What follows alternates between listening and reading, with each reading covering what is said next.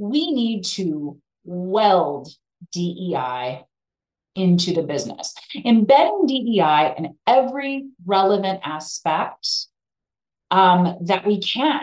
And when you think about welding something into the business, it's an incredibly powerful word because you think of welding as kind of these two pieces, the merging or fusion of these two pieces coming together. You're listening to episode 41 of the Happy Space podcast. Today we're exploring keeping DEI initiatives strong in challenging times by welding them to your business with Seramount's managing director, Katie Mooney. Welcome to the Happy Space podcast, where productivity meets inclusivity and everyone gets things done. Hello, I'm Claire Kumar, highly sensitive executive coach, speaker, and your host. Studies show that diversity leads to better business outcomes. So doesn't it make sense to invite everyone's richest contribution? Yet too many people are invited to burn out or opt out, and we are squandering talent. On this show, we'll explore a two-part solution. Part 1, cultivating sustainable performance, the individual design of work and life to preserve our energy so we can keep contributing. And 2, designing inclusive performance, the design of spaces, cultures, products, and services which invite the richest participation. I hope you enjoy these conversations and find inspiration and encouragement, for everyone deserves a happy space. Well, what would you think if you found yourself in the National Gallery at the Smithsonian, surrounded by the likes of Rosa Parks, Martin Luther King Jr., Albert Einstein, and then lesser-known individuals such as Gordon Hirabayashi and Esther Schmo? Well, they were all social justice advocates. Gordon, for example, refused to be forcibly relocated to an internment camp in 1941. As you can probably tell from his last name, he's of Japanese descent, and so many people were interned in America and Canada during the Second World War.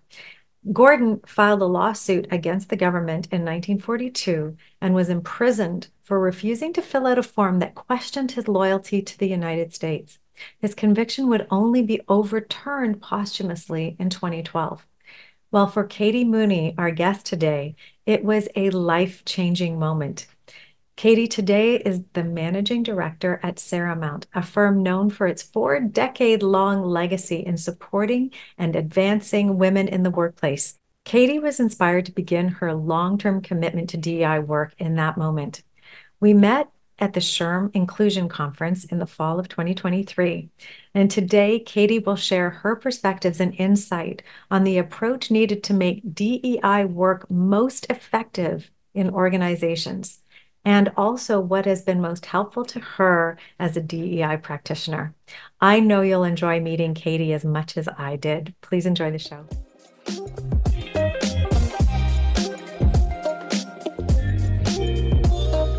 Katie, I'm so thrilled to have you joining us on this show today. So excited to be here.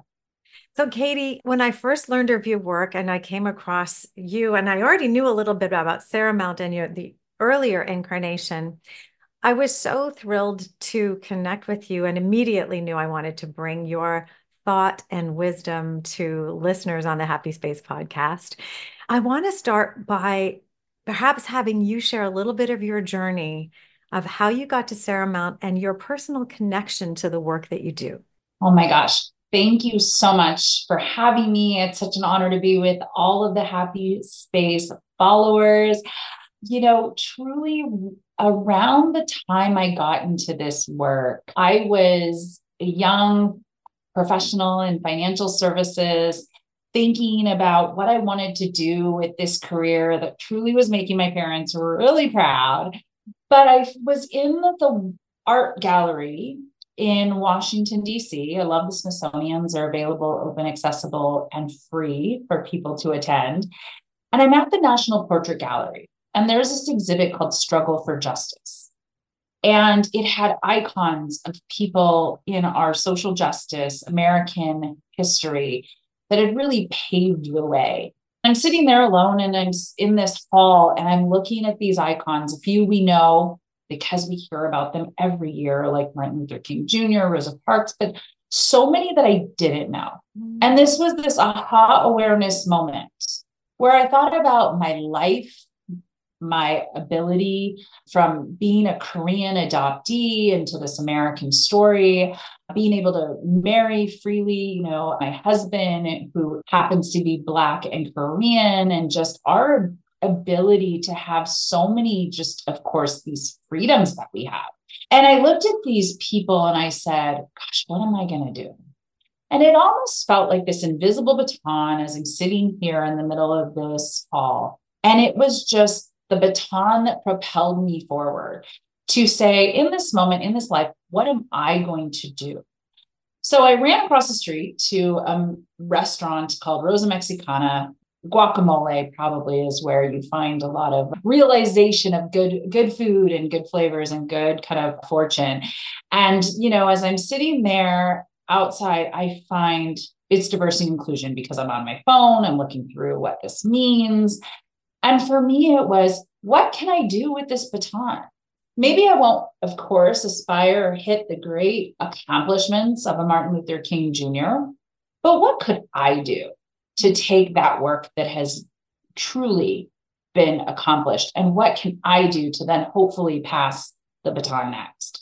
So that led me to completely leaving financial services, maneuvering forward in diversity, equity, and inclusion work. And I had the incredible honor of doing that work for Capital One and then a smaller boutique DEI consulting firm.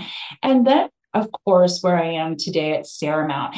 And what I love about maybe a little bit about this baton or this work is I feel like I get the baton every day, because at Seramount, I get this incredible opportunity to work with our corporate partners.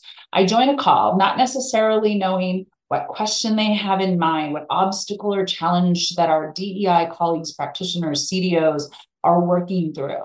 And I get to utilize research, insight, experience to help them as they take it forward. So we all collectively are using, quote unquote, this baton and taking it forward so we can foster inclusive spaces for everyone.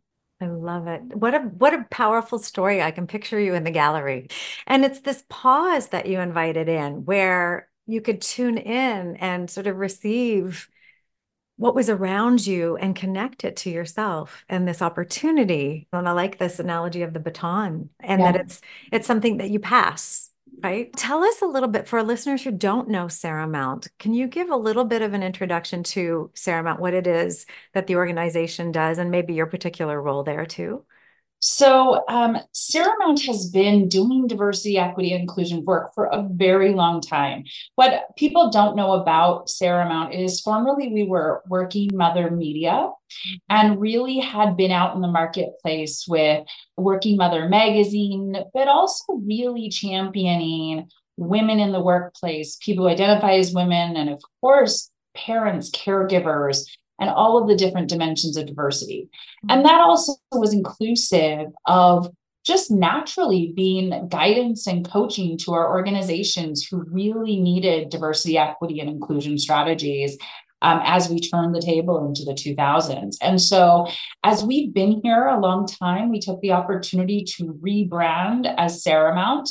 Seramount is based off of Mount Saramati, a high peak in Asia.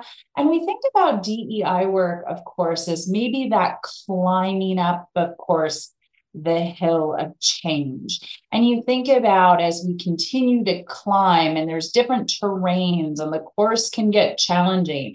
There's also peaks and valleys and moments where we continue to celebrate the work that we've accomplished, in knowing, though, that we're continuing to climb, we're continuing to aspire. So that's a little bit about Seramount.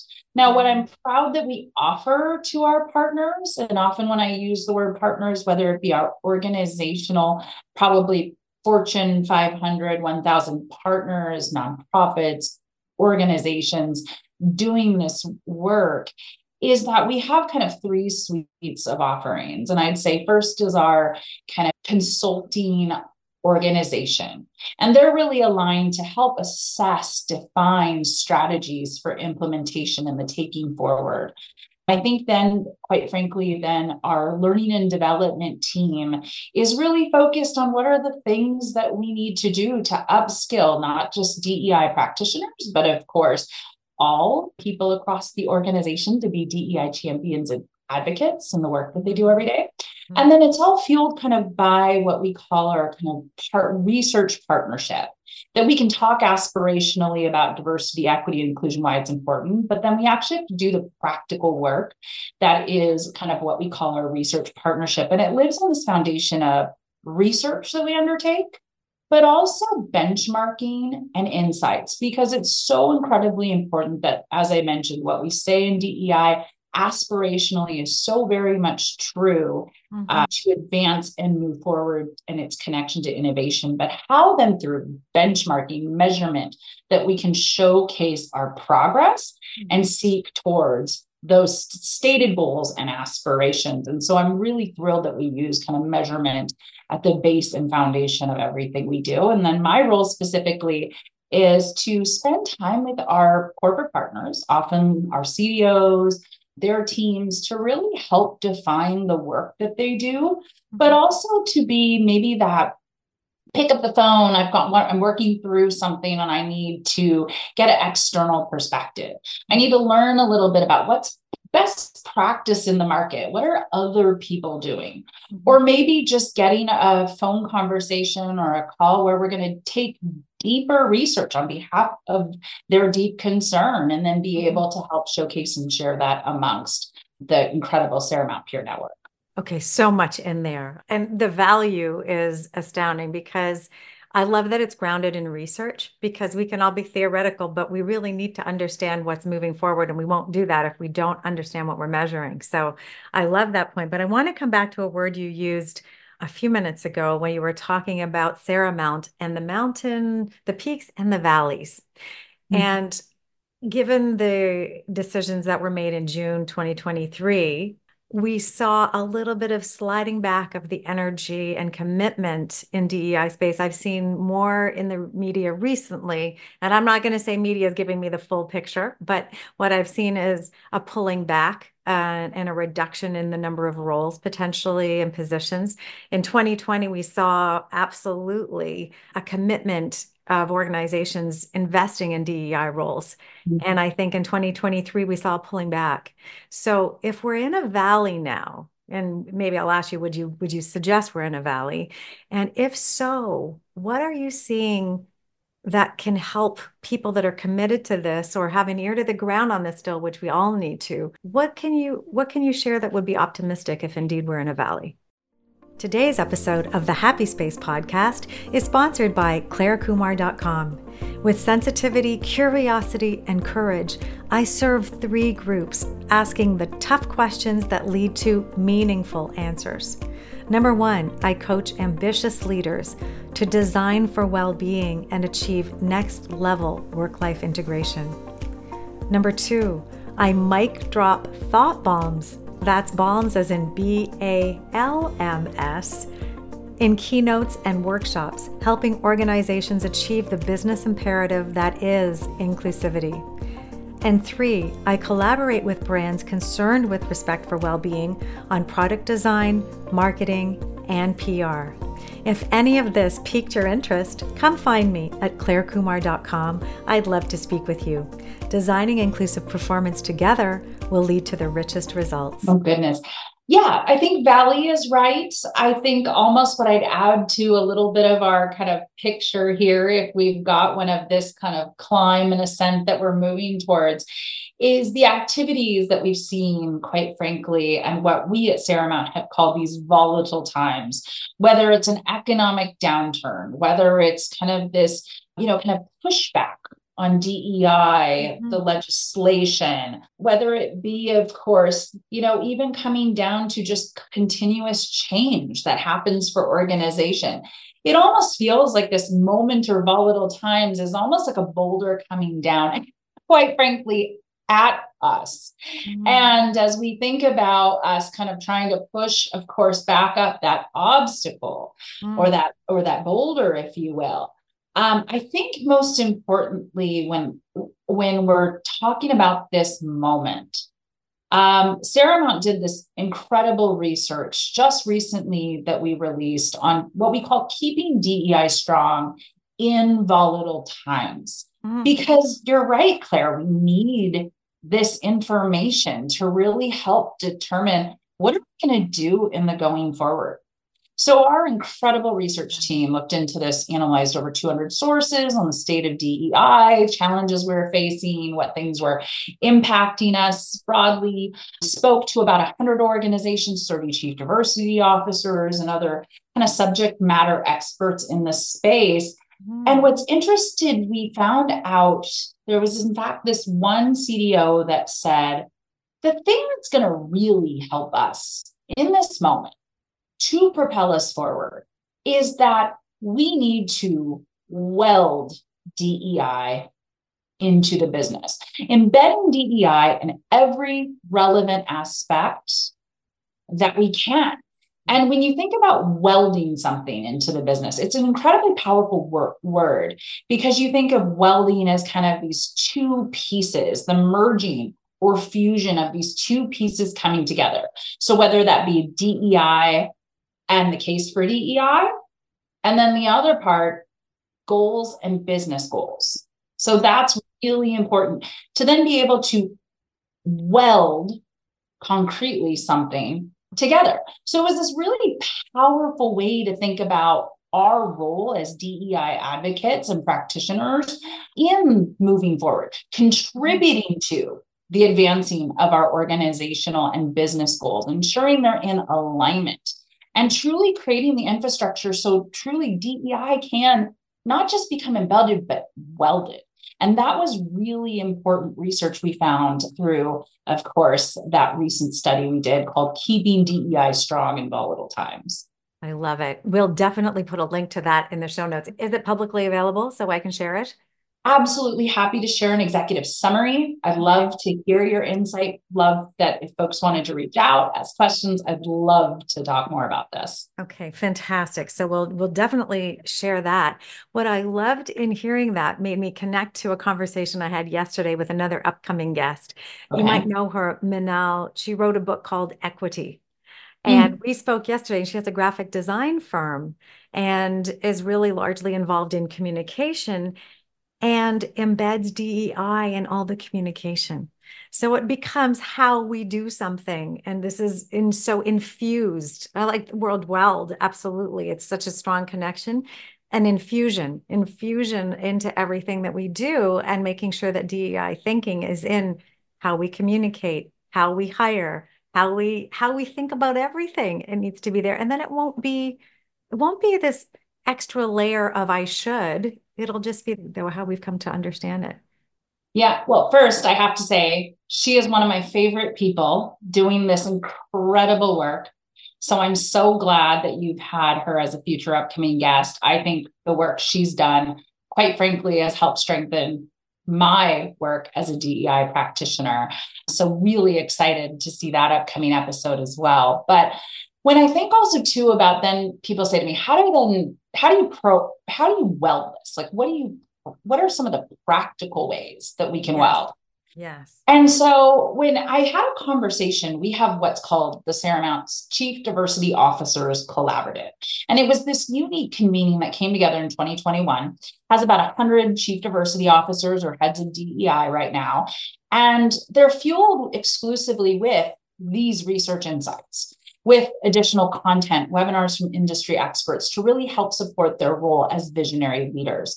And so after we unveiled this research to a CDO, I was sitting at a table with them and we were talking a little bit about the research.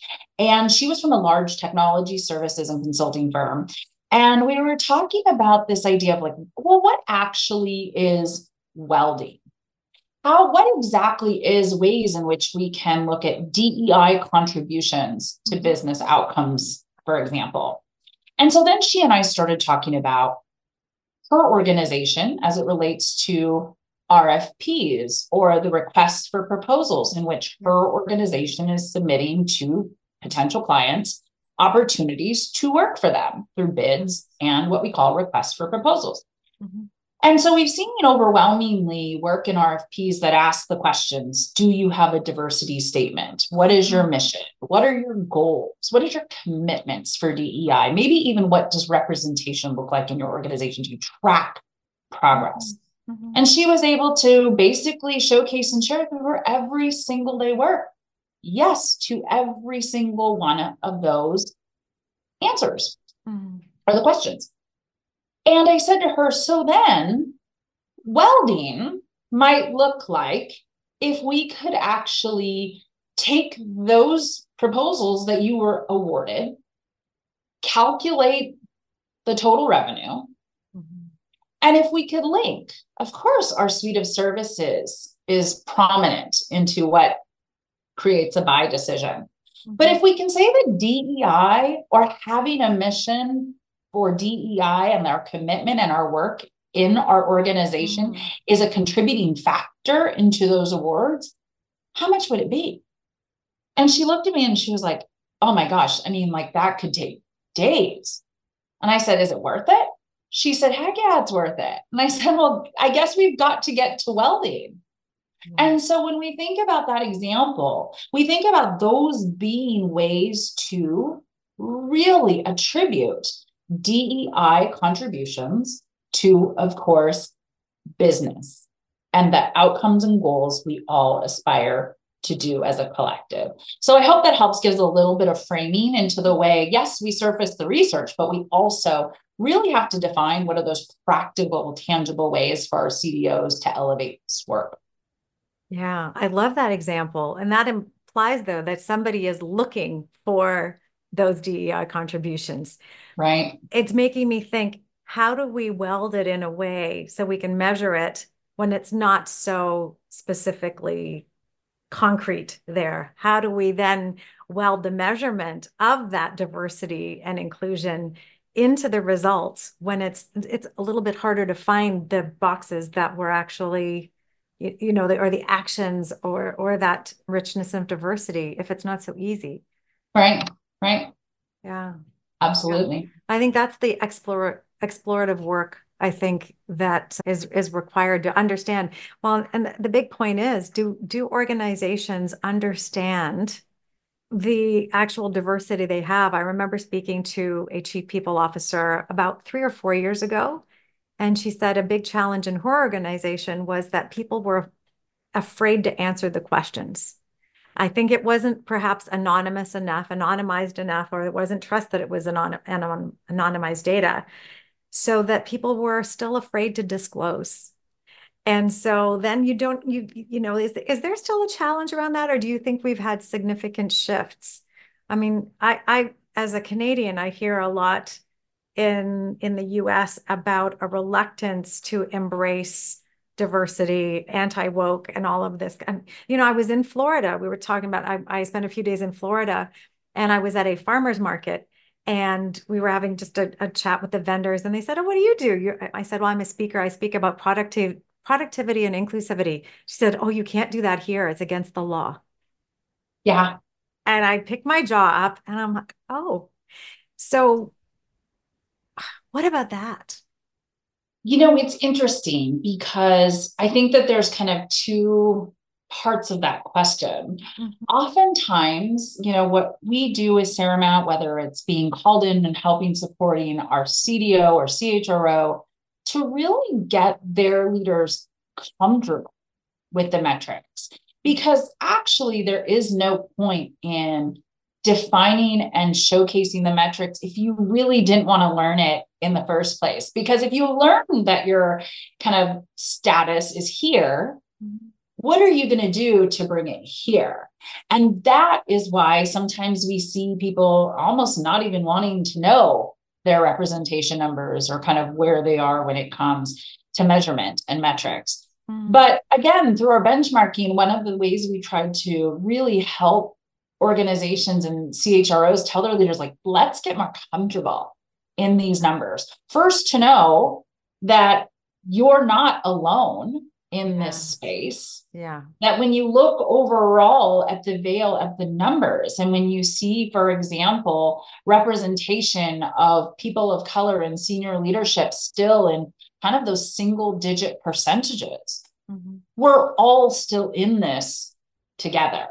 And so I think that that is the one kind of invitation that I always recommend that leaders kind of pause for a moment to consider. Secondly, I think Seramount does a really nice job of helping to kind of call in, engage, and build opportunities for advocacy versus the calling out.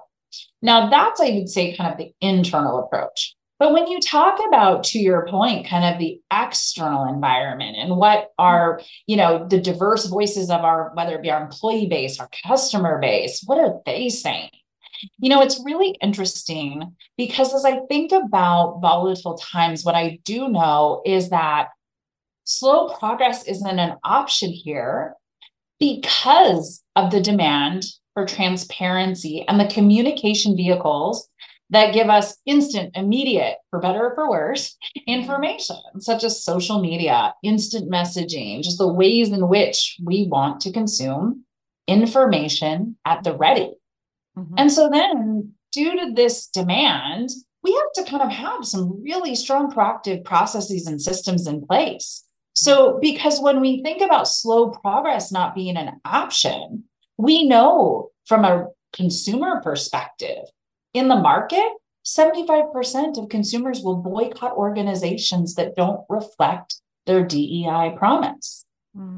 Or then if we think about attracting talent, we know, for example, when we think about generational diversity, 2 times is more likely the younger generations, they are 2 times more likely to turn down a job where they don't see diversity in leadership, the representation in leadership. And so it's interesting because it's kind of this, mode of we absolutely have to be putting forth the information that people want to consume. Now, if we choose to not do it, fine. But I do worry that as we think about overall our opportunities to brand our organization, both from a talent perspective, a consumer perspective, this is really our time with, or for better or for worse, technology to help define who we are so someone else doesn't define it for us. And to invite those people to recognize that and then feel compelled to be part of an organization that stands for something. Absolutely. Yeah. Yeah. Very powerful. I'm curious what you're looking forward to. We're in a volatile, could be the word. This is an interesting year already. This is an election year in, I think, 60 something countries in the world where democracy is under challenge, I would say, and particularly in your country, in the US. What is your sense of where this lies in the politics of the country? How does that have a part to play in this conversation? I think about this upcoming year, and I think about whether, to your point, it'd be the US election, whether it be just, of course, humanitarian crisis and global concern, just whether it be, of course, legislation is getting pushed back or overturned, or, just different pieces of change that is just coming right at us as DEI practitioners. I'm really excited about this opportunity. We've kind of helped our CDOs and given them some tools. We've really begun conversations about how to navigate through polarities, kind of utilizing a little bit of this both and thinking. Because when you think also too about diversity and inclusion, this work that we've created for so many policies, so many procedures, so many strategies in place, it is centering everyone in the workplace. And whether that's one spectrum or one part of this continuum, or whether this is in opposition to my feelings and beliefs. So I think we have this real moment to have inviting, essential, sometimes even tough conversations, because, Claire, no more do we get to say, no, we don't discuss that at work. No, that's not going to be something that is on our mind every single day that impedes us then from getting work done. Like, no more. Can we just leave that there? Mm-hmm. So with a little bit of kind of glass half full, I'm hoping deeper, richer, inviting conversations across difference. I think it's going to take a little bit of my own deeper listening, cultural intelligence, leveraging and navigating through the information of what's factual, actual. But if I'm being a little bit of the glass half full here, I'm looking forward to the rich conversations. And that's actually what I love about the work that you do and with this podcast, is that you're inviting diverse thinking, richer conversation, and that's really powerful. Thank you. Yeah, it's interesting as I look at, even in my personal sphere, I happen to be an admin in a Facebook group that's a neighborhood Facebook group. And something unfortunate happened recently in the neighborhood. There's somebody that had a pride flag out in the summer, and in the winter, they have two blow-up snowmen holding hands. And they received a hate letter, or an invitation to repent was in the letter. And this evolved into a discussion in the group. And there were some offensive language being used to talk about the people that were writing the letter, the people that were responding to the letter. And what ultimately happened is some people left the group because they didn't like the language. And my invitation was, be kind to each other, be courteous. If you're raising the blood pressure of the member, somebody in the group, then consider, amending your tone. And I've seen two people now opt out because they don't feel like it's a safe place, yet they were not advocating for self-expression and so on. And I was really torn looking at this, and I thought, wow, even in this neighborhood environment where we're generally in the group, it's about 3,000 people now in the group, very helpful toward each other, resources, all kinds of advice, everything. Rather leave than perhaps stay there and work it. There's a considerable emotional energy, I think, and commitment to the importance of staying listening, even when it's difficult. And I wonder what you sense the appetite is in the corporate world when there's so much drive on results and so on. How much patience is there for the listening that we need to have? And yeah. It's a really good point. I think about, of course, just the kind of ways in which I think we understand the kind of importance for transparency, for listening, for hearing.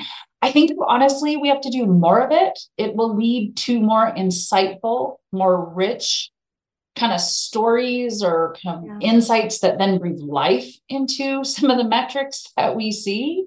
So incredibly important. And that's why we often think it's so incredibly important to surface insights and conversations and employee voices before we go after recommendations. But to your point, when you think about what I care about, because it's the bottom line, because of the competing priorities I might have, and maybe even I don't disagree with DEI or this work that my teams are doing, but often might think it's a not now or maybe in the future kind of a decision to be made.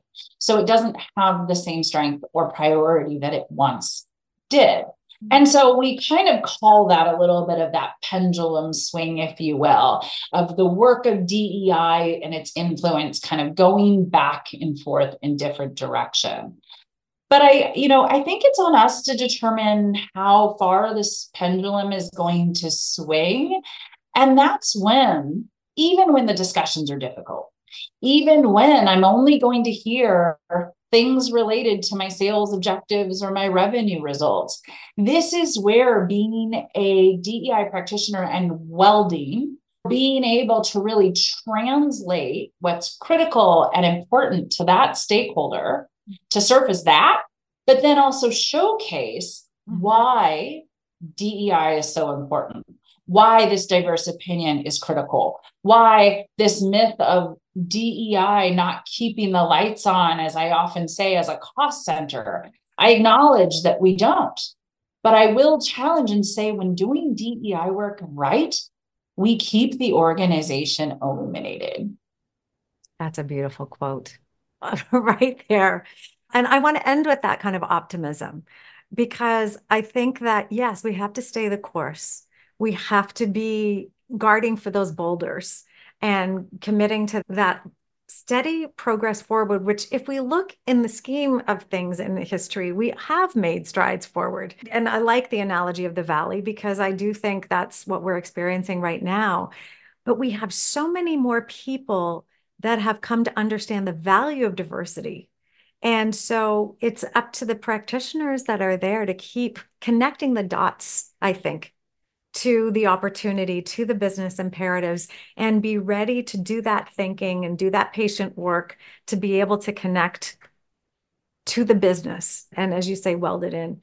Any last thoughts, Katie? For sure, definitely let people know how to find Seramount and how, if they wish to connect with you, what's the best way that they would follow your insights and what you publish out there in the world. Claire, thank you so much for just this opportunity to be with you and in community with you. As we started this conversation a little bit about, maybe for me personally, a little bit of that baton that we're carrying. And as we kind of talked, as it's taken me through some different peaks and valleys, what I know is that this work that I do, you do, we all do is richer in community together. When we walk with the baton, handing it off to each other in a bit of a relay fashion, when we have connection, co-conspirators, when we have just, of course, this network and community, that has been so incredibly powerful in propelling us all forward. And so, I keep that kind of baton, if you will, kind of really true and centered to the work we do. Of course, the work I am committed to, but I know that it was those ancestors and the people who have made history that helped us get here. And we have an obligation, we have an opportunity to take it forward. I love that. Well, you heard it, listeners. You heard Katie's call to action, invitation to grab onto that baton and figure out how you connect to this journey. Maybe it's something you're already doing. Maybe it's something you're interested in, but certainly connecting and embedding, infusing, welding DEI into the way we operate and run business today is going to have rich results for everyone. And my big mission is to stop the squandering of human potential. And so this is innately connected into that big, big opportunity that's before us. So thank you, Katie, for joining us. Do you want to just let us know a website or a social media handle or something that we should look to? We'll put everything in the show notes, but in case somebody's just listening and doesn't get there, what would they put in? So easy. Seramount.com, Seramount, Seramount.com. Easy email to get in touch with me, hello@Seramount.com. And I look forward to continuing, of course, the conversation with you, answering any questions, but most importantly, invite you to join me in this work as we all continue forward. Oh, I'm so here for it. Thanks so much for joining us today, Katie. Thanks for having me. You can find all of the Happy Space podcast episodes over at happyspacepod.com. I love learning what resonates with you, so please leave a comment about this episode over social media, or even better, post a review wherever you tune in. And if you have an idea for a topic to explore or an inclusive action to celebrate, I would love to know more about it. It might even appear in an upcoming episode or an issue of the Happy Space newsletter. Please help me spread the word about people doing great things. After all, doesn't everyone deserve a happy space?